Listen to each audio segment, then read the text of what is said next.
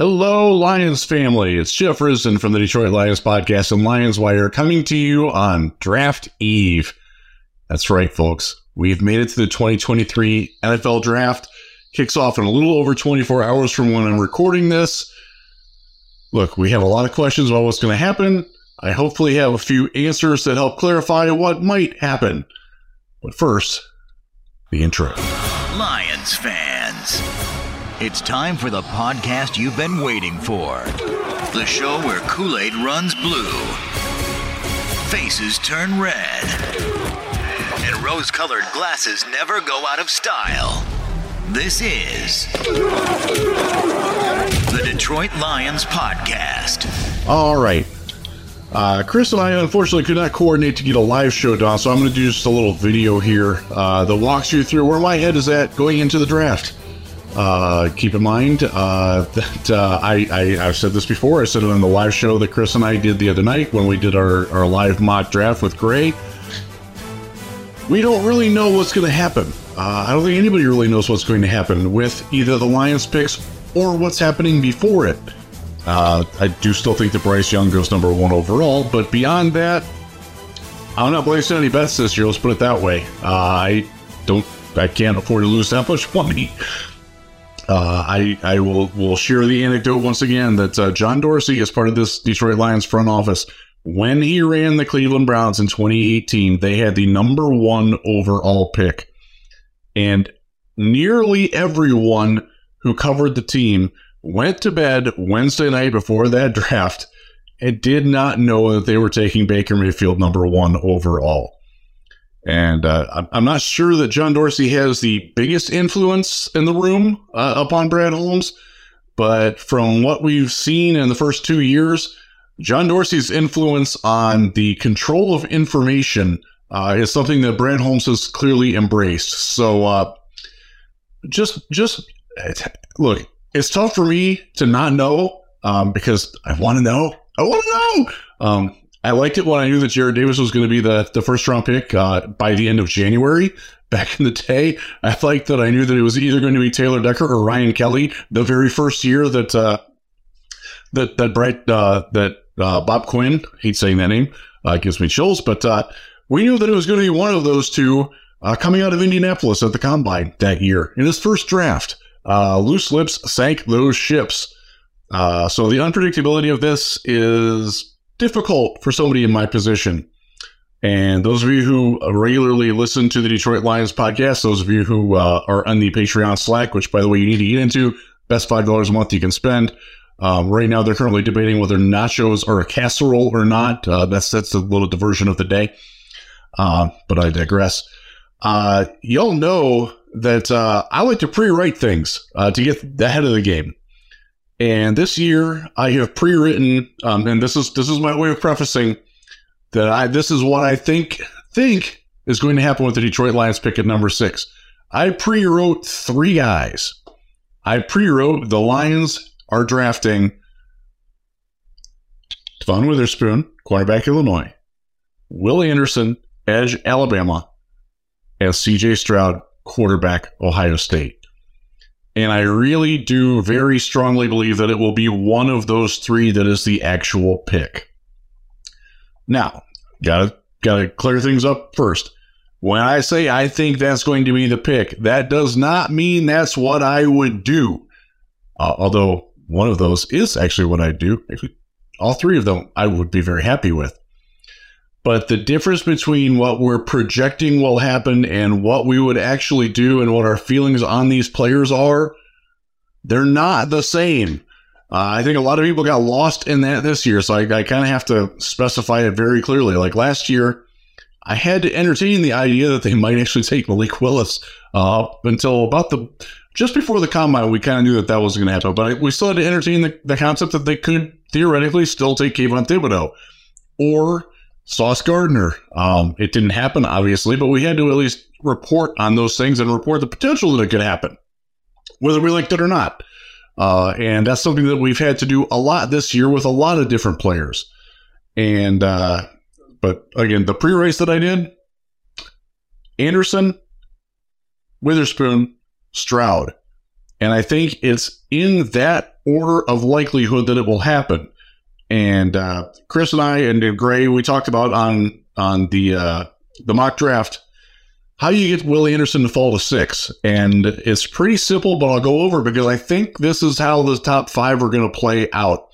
And I don't know the exact order other than Bryce Young going number 1. I do believe Will Levis will be gone. I do believe Tyree Wilson will be gone. I do believe an offensive lineman will be gone, whether it's Paris Johnson to Arizona or Philadelphia trading up to get one of them, or I don't know. Weird things are going to happen. But I do think that one of the offensive linemen goes. That leaves Stroud, Jalen Carter, Will Anderson, and maybe Christian Gonzalez if a team really falls in love with him. But I think that's where you're looking at. So the odds are, and I still do believe that Jalen Carter is going number 5 to the Seattle Seahawks. I know that there's some prominent draft people that come out and say that that's not going to happen. Oh, I still think it's going to be Carter. I heard that too much before lying season truly kicked into effect. So that I'm going to go with that. So that leaves, if it's Will Anderson, first off, what I would do mock, which you can check out at Lions Wire, please check it out, because it reflects what I would do if I were in charge of the Lions. I took Will Anderson at number 6, and I'm happy about that. And I think that the Lions would be very happy about that. Now, is it their biggest need? No. And I don't think that they would reach for a player there at edge that they wouldn't see as a clear and present upgrade over what Josh Paschal offers opposite of Aiden Hutchinson. And we've talked several times about how much they do like Josh Paschal. And they do have John Kaminsky still on the team. You still got Romeo Okwara. You still got Charles Harris for another year. You still got James Houston emerging as he did at the end of last season. It is literally the position of lowest need on the entire roster. But if you can get it better, they're going to make it better. And I do think they would take Will Anderson if he's there over any other pick, but I cannot say that they would take him over Stroud, specifically Stroud, or Devon Witherspoon. And this is where we have to talk about the Lions board being different than the overall big board. I think the Lions value Devon Witherspoon incredibly highly. I've been led to believe that by a lot of different sources, that he is Aaron Glenn's choice, that he is Dan Campbell's choice of where you would go. So don't be surprised if it's one of those 3 players. I'll be honest, I will be surprised if it's not one of those 3 players at 6. And what happens at 6 sets up what happens at 18, or where they go from 18, because the more I have thought about it, and then maybe it's just the idle time that you have between the end of the season and the combine and the pro day circuit and the draft, it leaves your mind to wander a little too much. I think they're going to trade out of 18. Trading forward makes sense. And so this is my ideal Lions situation for them to get the players that they would covet. They get Will Anderson at 6. Christian Gonzalez goes 7 to the Raiders, which I think could happen. Or they could take a quarterback there. They could take Anthony Richardson or trade out of it.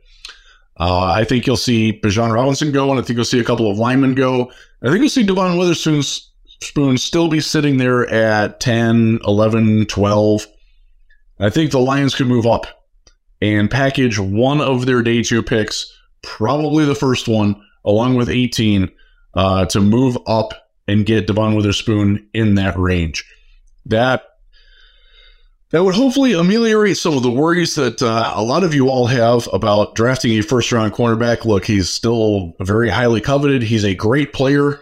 There's zero doubt that he will be a schematic fit as well as a culture fit. And I don't think that Jeff Okudah was ever really quite both of those, and he was never healthy either, so we never really saw that. Which leads me to the point. I would very strongly caution you to not write off taking a cornerback just because Jeff Okudah did not work out. Jeff Okudah isn't in this draft, folks. It's Devon Witherspoon. It's Christian Gonzalez. It's Deonte Banks. It's Joey Porter. It's Clark Phillips. It's a different draft. It's a different scenario. It's a different situation. I know we're all poisoned by that, by the fact that we kept drafting all the first-round tight ends off of different regimes, and it just didn't work out. You got to get past that, though, because the Lions are past that. They've made their peace with Jeff Okudah and moved on, and it's not going to – what happened with Okudah isn't going to preclude them from taking Devon Witherspoon or any other cornerback in the first round for that matter. That's just not how they work. Look, I understand the trepidation. I get it. I feel it. I have some of it myself, truth be told, but it's something that you're just going to have to swallow hard and hope that this time it does work out better. That's just the way football goes. But I can absolutely see that scenario happening, where they take Anderson at 6 and then trade up to get Witherspoon in the 10 to 12, 13 range possibly. Probably not 13, though, because it's the Packers now. Now that they traded with the Jets and finally got Aaron Rodgers the heck out of our division, which makes me very happy. Let's say they do take Devon Witherspoon at 6. 18 is a tough cookie to crumble there, man, because are they desperate enough to add an edge at that point that it might not be better than Josh Paschal was last year? Might not be better than what Romeo LaCour or Charles Harris is. And I'm speaking specifically of Lucas Van Ness because I do think that there is some fire to the smoke that the Lions like him. This guy who didn't start a game at Iowa, not his fault. That's Iowa rolls their seniors on, man. They start their seniors. Van Ness was on the field a whole lot. My issue with it is that he is Bluetooth. He doesn't know how to use his hands. He's hands-free when he plays and he pass rushes. He clearly doesn't have a plan, clearly doesn't know how to use his hands, and never got better at it. And that's something, like if you follow my draft work at DraftWire, if you've listened to me for any time screaming at you on this god-awful station and podcast that hopefully you love, in spite of me, I'm a very big proponent of somebody showing progress and a growth arc. One of the reasons why I like Darnell Wright a lot this year, the offensive tackle out of Tennessee, is because he wasn't that guy until about near the end of his junior season. And then it's like it clicked for him, and it kept clicking for him as he went forward into his senior season, and it continued to click for him at the Senior Bowl. And I think he's a fantastic prospect, and I would love to see him be in the conversation at 18 if he's there, though I don't think they're going to look there. Again, just my thought. But I like that progressive arc, and I didn't see a lot of that from Lucas Van Ness. I saw a guy who got stronger, but not necessarily better. That's also another issue that I have with Myles Murphy, another guy that you would consider in this range. Myles Murphy is the same dude now that he was when he was the top high school prospect in the nation and going to Clemson. And I worry about that a lot. So I'm sort of out on that. I don't think that the Lions are out on it, but I'm not sure that they're going to value it there. I do think they would value offensive line there. I know my co-host Chris would disagree. By the way, you can watch Chris along with Scott Bischoff and Michael Gray on the draft show this weekend. Ash will be in there too, to chase sweaters and all that good stuff. Got great coverage lined up for you. Unfortunately, my duties with DraftWire require my time. I won't be able to buzz in. I might try to leave a comment or two in the live stream, but that's all you're going to get out of me this weekend. So enjoy what Chris and Ash and Sandman will probably be in there at some point. I'm sure Gray will be in there chopping away at it and breaking down everything and having a lot of fun with it. So please check that out and enjoy Draft Weekend here at the Detroit Lions podcast. And my stuff will all be written content. You'll find that at LionsWire and DraftWire. But let's get back to 18. Offensive line makes some sense. Whether it's Osiris Torrance, the guard out of Florida, whether it could be it's early for Steve Avila there. I know there's a couple of mock drafts that have put him there. I don't buy that. Just don't. It's probably the end of the line of the offensive tackles, whether you're looking at Peter Skoronski, a guy who's going to have to move into guard, Broderick Jones out of Georgia, and I don't think you're going to get anybody else to bubble up in there. I don't think they're going to take John Michael Schmitz, the best center in the draft, because they have Frank Ragnow. You don't need two centers, although Bill Polian, when he was the general manager of the Indianapolis Colts, once drafted 3 centers in the same draft while he still had All-Pro center Jeff Saturday on the roster. That's why when we tell you that weird things happen in the draft, that's one of the things I'm talking about. Like, you cannot predict that a Hall of Fame general manager would draft 3 centers when he's already got an All-Pro there. That's the draft, man. That's the chaos that we're about to embrace.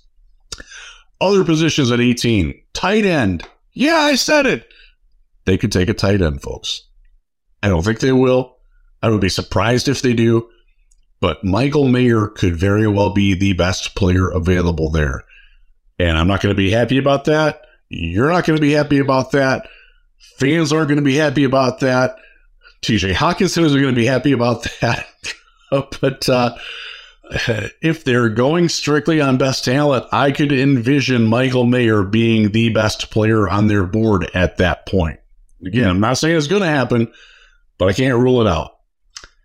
The elephant in the room there at 18 is going to be Hendon Hooker. And that's one I know the Lions have done a lot of work on him.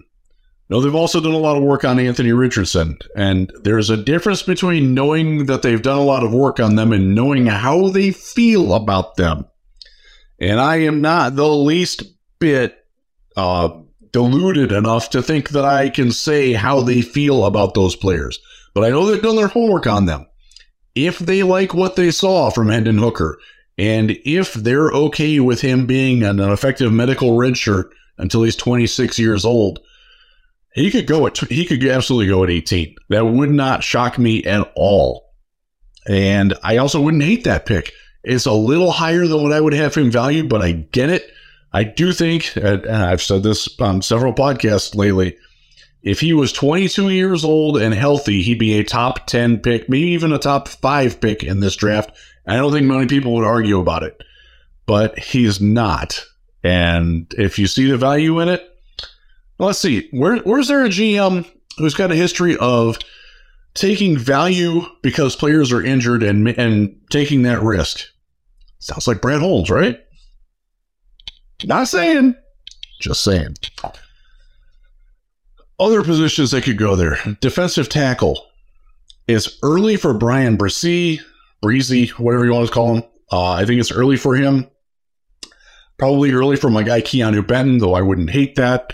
It's probably early for all those guys. I think you're going to see a D2 defensive tackle with this team. I think you're going to see... Again, edge isn't the pressing need, and I do think they would consider other positions. Their wide receiver, I don't know, man. And as we explained the other day, it doesn't have anything to do with Jameson Williams and his 6-game situation. This is a team, if you can't live without Jameson Williams for 6 games, you're not the playoff team that a lot of us think you are. And if you can't milk 6 weeks of adjustment out of Ben Johnson with the talent that he's got, that includes Marvin Jones coming back, Keely Freeman, who was quietly pretty good last year. If you don't think that's going to work, you're probably a little higher on Ben Johnson than you probably should be. I think they're going to be fine on that. But they do need something there, whether it's a wide receiver with some size that can make a play outside the tackles, whether it's a true slot receiver, a quicker than fast guy that can control the middle of the field, work in tandem with Amon-Ra St. Brown, let you move Amon-Ra around. Those are possibilities there. Problem is, this isn't a great wide receiver draft, and taking your number 2 or number 3 wide receiver at number 18 overall, that's not a very good value either. Obviously, if they need a cornerback here, Brian Branch would be ideal for me. I love the guy. I have him rated higher than this. People get hung up the fact that he's listed as a safety. He's C.J. Gardner-Johnson, folks. That's the role that he plays. The heavy slot safety nickel overhang type guy. At Alabama, they call it the star. He played the star, was very good there. He also played the money role, which is more of their linebacker / safety. He has played some single high. He's played some split. He's played some outside corner, and by the way, looked very good at doing that. This is a piece that I would absolutely consider that they should bring in. He was my pick at 18 in the what I would do mock draft, and I don't think it's absurd to think that the Lions would see it that way either. But Deonte Banks, I will tell you, again, I preface this by saying, I don't know that I don't know. I don't know what I don't know here, but I have been led to believe that they value Deonte Banks higher than they value Christian Gonzalez. And some of that might not. Again, you got to be clear on these things. The way that I phrased that question to the person who answered it to me and made me think that could probably sense my bias that I personally think that. I personally believe that they rank Deonte Banks higher than Christian Gonzalez. And the person that I had that conversation with just after the combine certainly led credence to my belief that the Lions do believe that. But again, I can't look. As I said before, you don't know with John Dorsey. You don't know with him in the room what you know and what you don't know, and what to believe and what not to believe. But I'll just state that there, that's my belief that they would value Deonte Banks more than they value Christian Gonzalez. And if he's there at 18, I would certainly think he's one of the big front runners to be taken there. I mean, you got Nolan Smith, I think, is going to be gone. I'm not sure that he necessarily fits what the Lions are looking for. Especially if they can't get, like, if you're not sold that Will Anderson is an answer, you're really not going to be sold that Nolan Smith is the answer. It becomes very tough. I would love for them to trade back there. And I think certainly they're going to have opportunities to trade back, whether it's with Minnesota coming up to land in Hendon Hooker or a team coming from, I don't know, the middle of the second round to move up and do what the Lions did last year and going up to get J-Mo. Like, that's, nobody predicted that. Nobody saw that coming, other than Aqib Talib. Good on you, dude. So we'll learn together on that one. But that's what's going to be Thursday night. I love Thursday night. It's going to be a lot of fun. It's going to be great. Again, please tune into the draft show here at the Detroit Lions Podcast, the live stream. It's awesome. Again, you won't have me to deal with, but you will have Chris, Ash, Gray, Bischoff. The gang will all be here. Sandman is probably going to jump in, hopefully, at some point. Might get an appearance from Collard or some other regulars that are in the Slack. Let's bring it in here together. Let's go. Let's go up, baby. Lions on 3. 1, 2, 3.